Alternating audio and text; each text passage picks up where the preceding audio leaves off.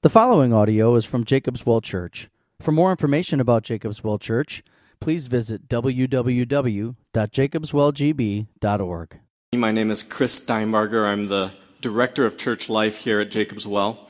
And although yesterday was a sad day because the Packers lost, it was also a happy day because Craig and Aaron got married, and that's really exciting. So I haven't seen them here. I'm guessing they are off enjoying a honeymoon. But when you see them again, congratulate them.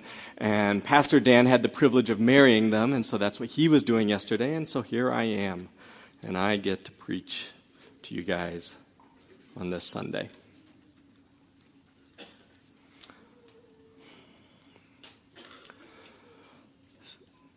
My sophomore year of college, I received a very difficult phone call. I'm sure that you guys have received hard phone calls before in the past. And it was on this particular day that my dad called me, and he called me and told me that my grandfather had been diagnosed with cancer.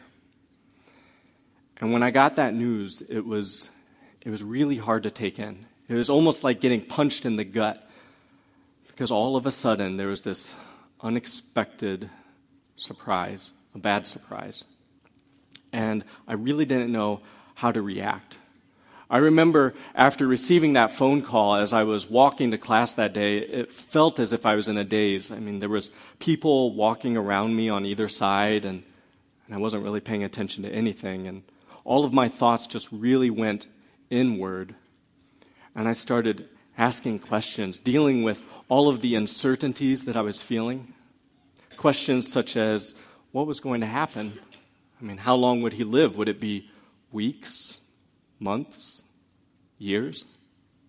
All of a sudden, questions that had never occurred to me, such as, was he going to see me graduate?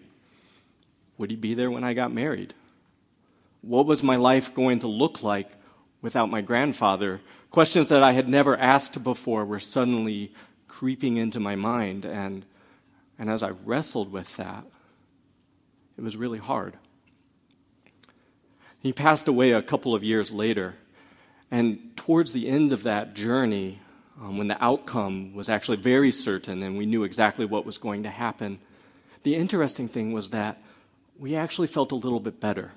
Sad, but we had a peace because we knew what was going to happen. It was the uncertainty, the questions, those were the things that really shook us up. I'm sure you know what I'm talking about. Those moments in life when the unknown just jumps out and it shocks and it paralyzes you.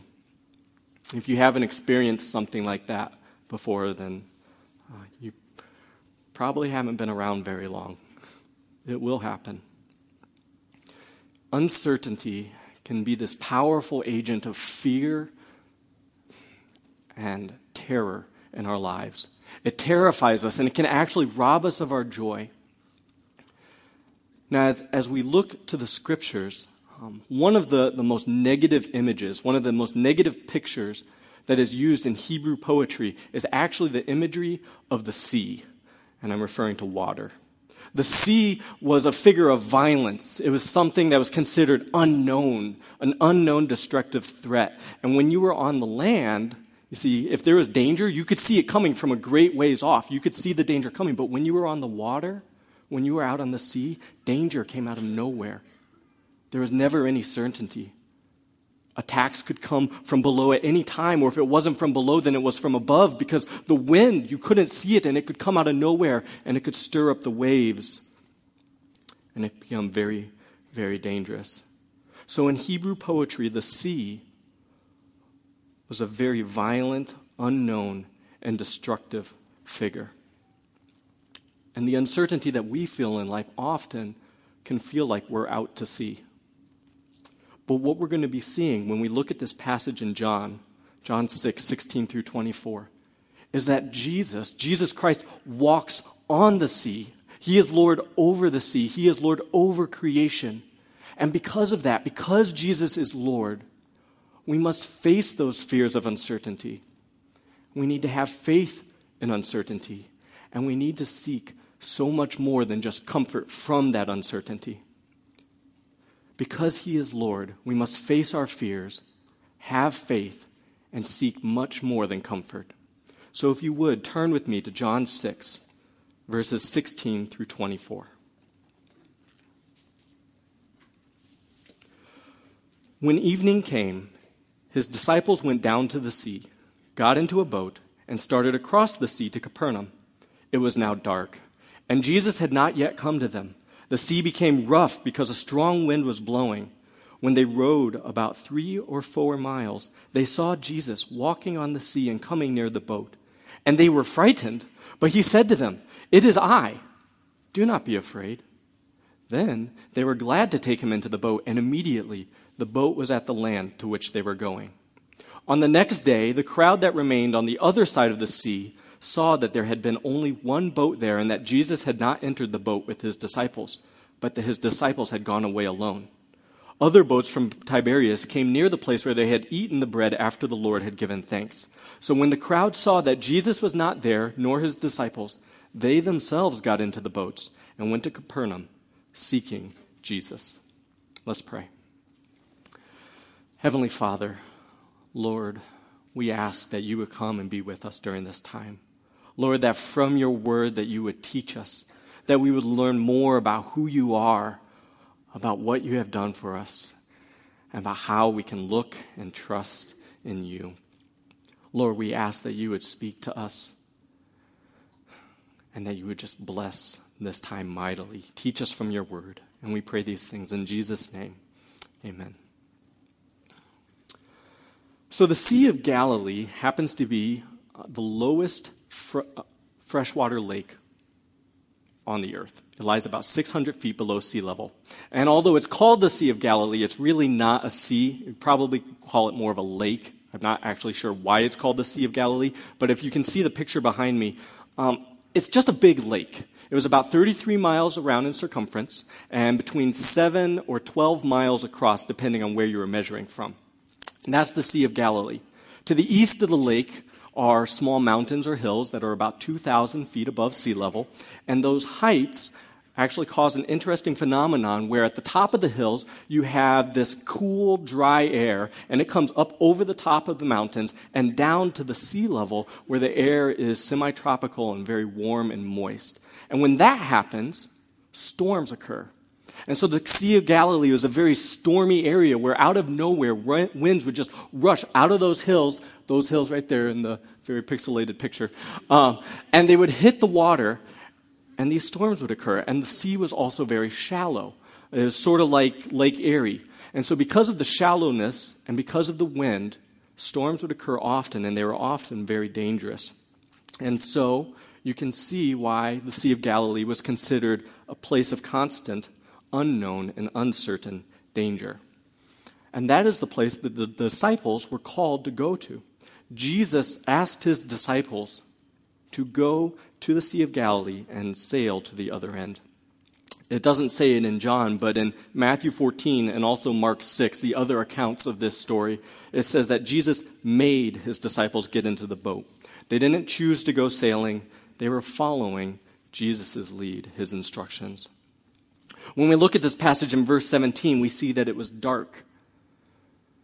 And so the uncertainty of the sea was compounded by the darkness of not being able to see what was going on. And as they were traveling across the sea, in verses 18 and 19, we see that a wind arose, a mighty wind. And that wind caused the storm to come up, and the waves were crashing upon the boat. And all of a sudden we have the disciples, and they're in this boat in the middle of this very dangerous Sea of Galilee. There's a strong wind, and it's dark. And my question for you is, how do you handle uncertainty? How do you handle what is uncertain? Typically, I think that we respond to uncertainty in one of two ways. Either we try to ignore it, or we try to control it. For some of us, rather than dealing with the uncertain, with the unknown, those scary, slimy, unknown things that just hide underneath the water, it's a lot easier to pretend like they just don't exist. We avoid bringing up certain conversation points, or we'll just blindly say, oh, it'll all work out. It's okay. We do whatever it takes to not have to feel that discomfort, the discomfort of the unknown. I have a family member who discovered a while back that they had an irregular mole on their body. And their doctor told them that they should go have it looked at by a specialist because it was a concern. But instead of doing that right away, this family member actually waited multiple months to go have it checked out because they were afraid. They were afraid of the unknown. They were afraid of what the answers might be. Some of us are like that. Rather than face the potential problem, rather than deal with the fear, we prefer to ignore it. On the other hand, others try to control uncertainty. They think to themselves, well, this may be uncertain for those people over there, but I can control this situation. I can take the uncertain and make it certain. I'm going to force it. I'm going to either do it by the power of my will or my intelligence or the resources that I have at hand. Whatever it is, I'm going to control the situation. I'm going to grab the bull by the horns and I'm going to conquer it.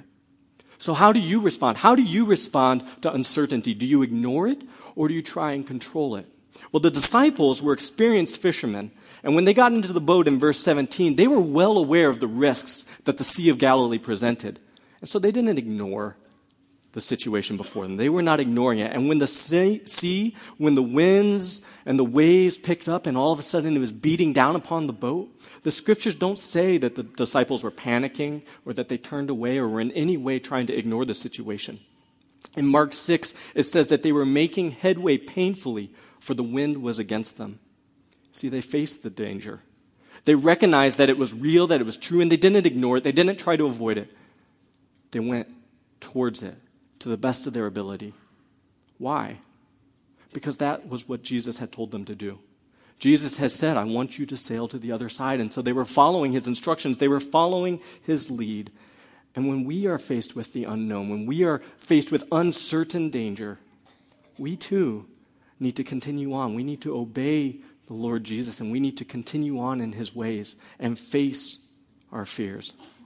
We need to acknowledge that they are real, because ignoring them, it just doesn't work. But the truth of the matter is, neither does controlling it. In the midst of this struggle, as the uncertainty was upon the disciples, what were they doing? They were being courageous. They were using all of their skill and their knowledge, everything that they had learned from being fishermen, to apply themselves to this problem. In a sense, you could say that they were trying to control it. In verse 19, we see that there is a point, and there is a point when the control no longer worked. See, however much courage or skill they tried to muster, there was a point, and for them it was the point when they saw a figure, a person, walking on the waves, and when they saw that, that was their breaking point. All of a sudden, they panicked. They became very afraid, the Bible says. What is your point? What is the point that you hit when all of a sudden you're dealing with the uncertain, you're dealing with the unknown, and all of a sudden you reach this breaking point where you recognize that you can't control it, there's nothing that you can do, and you panic? Well, what we need to do when we hit that point is have faith. We need to have faith in our uncertainty. You see, the disciples were terrified because there was someone who was walking in the water. And in response to that fear, a voice cries out. Jesus does. What does he say? He says, do not be afraid. And that phrase, that command in verse 20 is the only command that Jesus gives in the entire passage. Do not be afraid. It is I. That's what Jesus tells them. Now, when Jesus says, it is I, he's actually using a Greek phrase. The phrase is ego eimi. And that phrase is the same phrase that we have titled our John series after. I am. It can be translated I am. And that's a unique phrase because that is the same phrase or the same name that God gave to Moses at the burning bush. When Moses asked the Lord, whom shall I say sent me? God said, I am.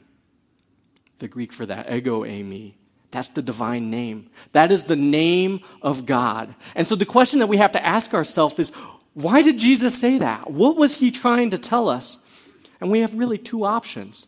Option number one is that he was saying, I am the Lord. I am the divine name. Or we have a second option. He could have just been saying, it's me. You see, the funny thing about this phrase is that it's also the normal, the regular, the typical way of saying, it's me, sort of as if somebody knocked on the door and you said, who's there? And they responded with, oh, it's me, because you know their voice and you know exactly who they are. And so we have to make a decision, an interpretive decision as to what is this passage saying? What is this, it is I? Is he using the divine name, or is he just saying, it's me? Well, I think by the context that Jesus is actually only saying, it's me. The disciples saw a figure walking on the water. They became very afraid, and Jesus was just calling out to his disciples, his beloved, the people that he cared about, his friends who knew his voice, who knew him very well. He's saying, it's me. It's okay. Don't be afraid. But at the same time, when we look through John, it's interesting as you read the book, this phrase, it comes up again and again and again. And as we go through it, you notice that John keeps using this phrase. Jesus keeps saying, I am, I am, I am.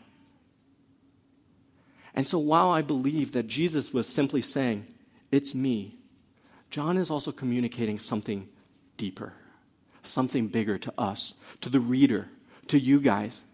He's telling us that Jesus is Lord, that he is God, that he is the great I am. He is the one who can walk over the sea, over the unknown, over the uncertainty, because he is the one who created it. He is the one who is in control over all of it. Jesus is the Lord.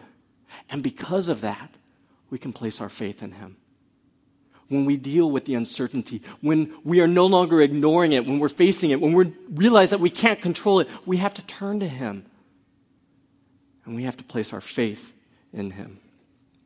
The psalmist talks about this. In Psalm 107, 23 through 32, the Israelites would sing the Psalms. The Psalms are basically the hymn book, the worship book for ancient Israel. And as they would gather together, they would sing these words to one another.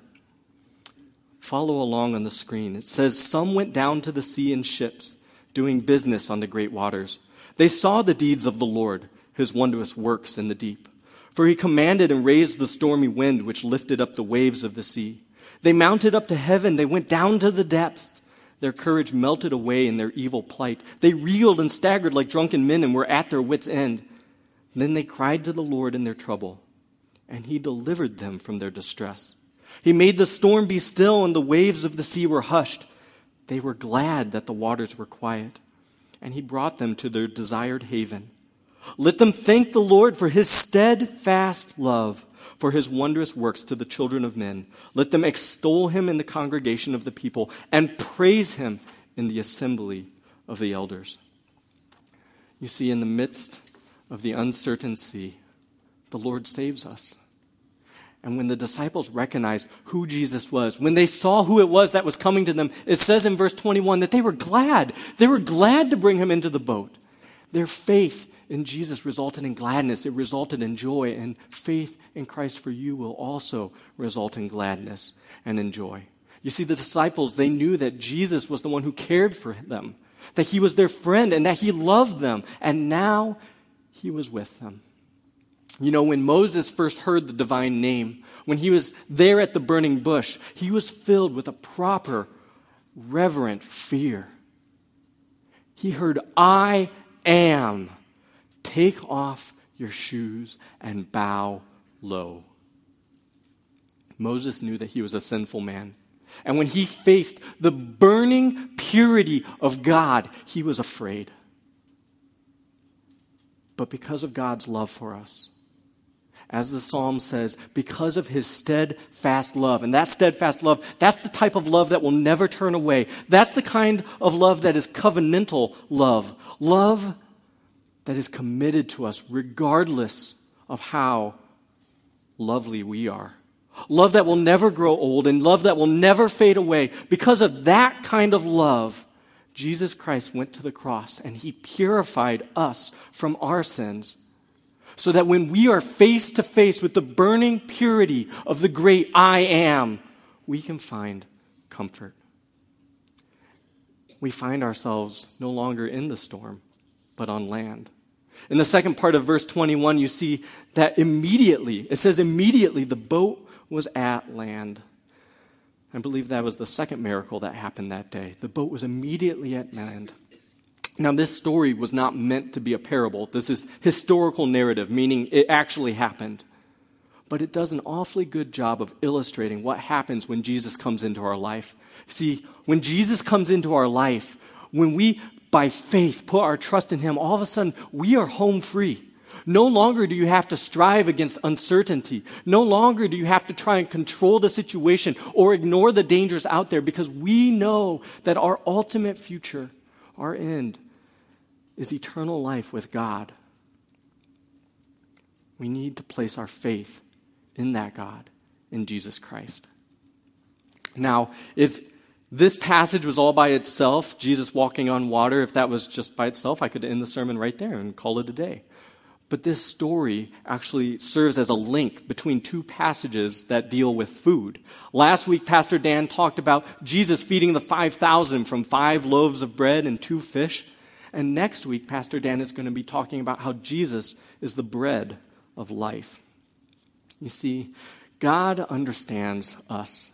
He gets what motivates us and what drives us. And he understands that our stomachs are great motivators. We are motivated by food. That was true back then, and it's true today. Jesus had just performed an incredible miracle. He had just satisfied the growling stomachs of 5,000 people. And so what were they doing? They were seeking after him. It says in verse 24 that the next day when the people saw that Jesus wasn't there anymore, they got into their boats and they went seeking after Jesus. But why? You know, one of our base needs, one of the uncertainties that we deal with that often will take priority over almost anything else, is the question, how am I going to fill my stomach? Now in this country, hunger is not something that a lot of us deal with. It's not a major concern because most of us are pretty certain that they're capable. You are able to acquire food. You're able to deal with the hunger that you feel. But that's not the truth everywhere. That's not how it is everywhere. And so what we have here is the crowd seeking after Jesus. They're seeking after him because they had received comfort from the uncertainty, comfort from their hunger, and so they sought him. But their reason fell short of who Jesus really was. Remember what we said? Jesus is Lord. He is the Lord of all creation. He's not just Lord of the stomach. He's Lord over all things. And that includes us. Jesus is our Lord. There's a story that was written by Elizabeth Elliot in the book These Strange Ashes. And this story is about Jesus and his disciples. This is not a true story. It's not in the Bible, but it is a really good illustration, so I'm going to share it with you. Jesus and his disciples were spending some time together, and Jesus approached his disciples and he said to them, okay, I am the Lord, and I love you. If you are going to follow me, then pick up a rock and come with me. And Peter, hearing those words, thought, well, you know, Jesus never really said how big of a rock I needed to pick up. So he went, he searched the ground, he picked up this little pebble. Said, all right, I'm going to obey Jesus and follow after him. And he stuck the pebble in his pocket, and they continued on. And eventually it was lunchtime, and Jesus said, okay, everybody sit down, sit down. He said, I want you to take out your rock. And Peter said, okay, I'm going to take out my rock. And Jesus went, boom, and he changed the rock into a piece of bread. And so there stood Peter with his little crumb. Not very happy. So he threw that down and, you know, he kind of tasted it as he gulped that sucker down. And he's like, man, I am so hungry. And Jesus looked at his disciples and he said, I am the Lord and I love you. If you're going to follow me, then pick up a rock and let's go. And Peter thought to himself, okay, I know what's going to happen. So he went and he found the largest boulder that he could physically lift. And he's like, man, this is going to hurt my back, but dinner is going to be so good. This is absolutely worth it. So Peter grabbed this great big boulder, and he's just lugging this thing along. And evening came, and they came to this river, and Jesus said, okay, guys, pull out your rocks. And Peter goes, this is it. This is the moment. And Jesus says, throw them in the river. Peter's like, okay. So he, throws it all of 4 feet as far as he could get into the river, and it makes this great big splash, and Jesus says, okay, let's go. And Peter thinks to himself, wait, what just happened? And Jesus, of course, knowing his thoughts, turned to him, and he said, why were you carrying the rock? Was it for me, or was it for yourself? See, if all we are doing is seeking comfort from the slimy, scary things that are beneath the waves, then all we're doing is treating Jesus like he's this means to an end. We're trying to fill our stomachs. And if we're honest, treating Jesus like that is not treating him as Lord. It's not treating him as the one who walks over the sea, the one who created the sea. You see, Jesus is so much more than just a means to an end. He is the creator. He is our creator, and he rules. He rules over the depths of the sea, and he rules over us. So my question for you is, what are you seeking after? Why do you come to church? Are you seeking relief from the sea, from the stormy world out there? Or are you seeking the Lord of the sea? In our worship service, if you notice, it's very intentional. It starts out with adoration, with praising God, with recognizing who he is, that he is the Lord, that he is the one who has created all things, and we praise him for that. And then we have a time of confession. We come before God and we confess that, you know what, Lord, often, all the time, I am constantly looking to you just to be a means to an end, to save me from the uncertainty, from the danger that I feel. And then we recognize that, you know what? God doesn't leave us in our sin. He came here to earth. He died. He rose again so that our sin would be upon him and not on ourselves. And we have our assurance, the assurance that God has done that for us, that he has saved us. And then in response to that, we give thanks. You know, when Jesus got into the boat, he didn't suddenly make the Sea of Galilee dry up. He didn't flatten out the mountains so that the storms wouldn't come anymore. No, the Sea of Galilee is still an uncertain and dangerous place. But what did he say? He said, do not be afraid. We are going to continue to face uncertainties in this life. They are going to happen. And when they do, you need to face them. You shouldn't ignore them. You need to turn to Jesus Christ, the Lord over the sea, and place your faith in him. And you need to recognize him as Lord and submit to him as Lord. He is the one who rules over all creation. And he comes to us. He comes to us, his friends, and he says, it's me. Don't worry. I love you. There are a lot of things out there that are unknown to us, but not to God. God knows it all.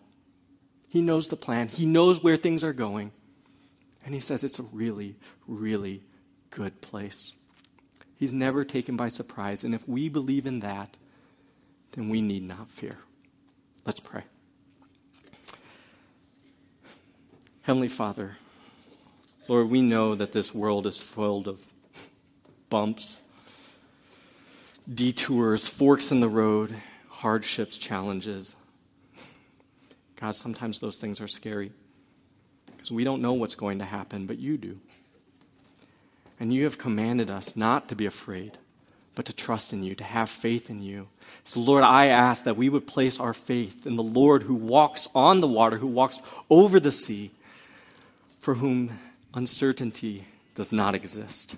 And I ask for everyone in here that we would be able to find peace in that. And we pray this in Jesus' name. Amen.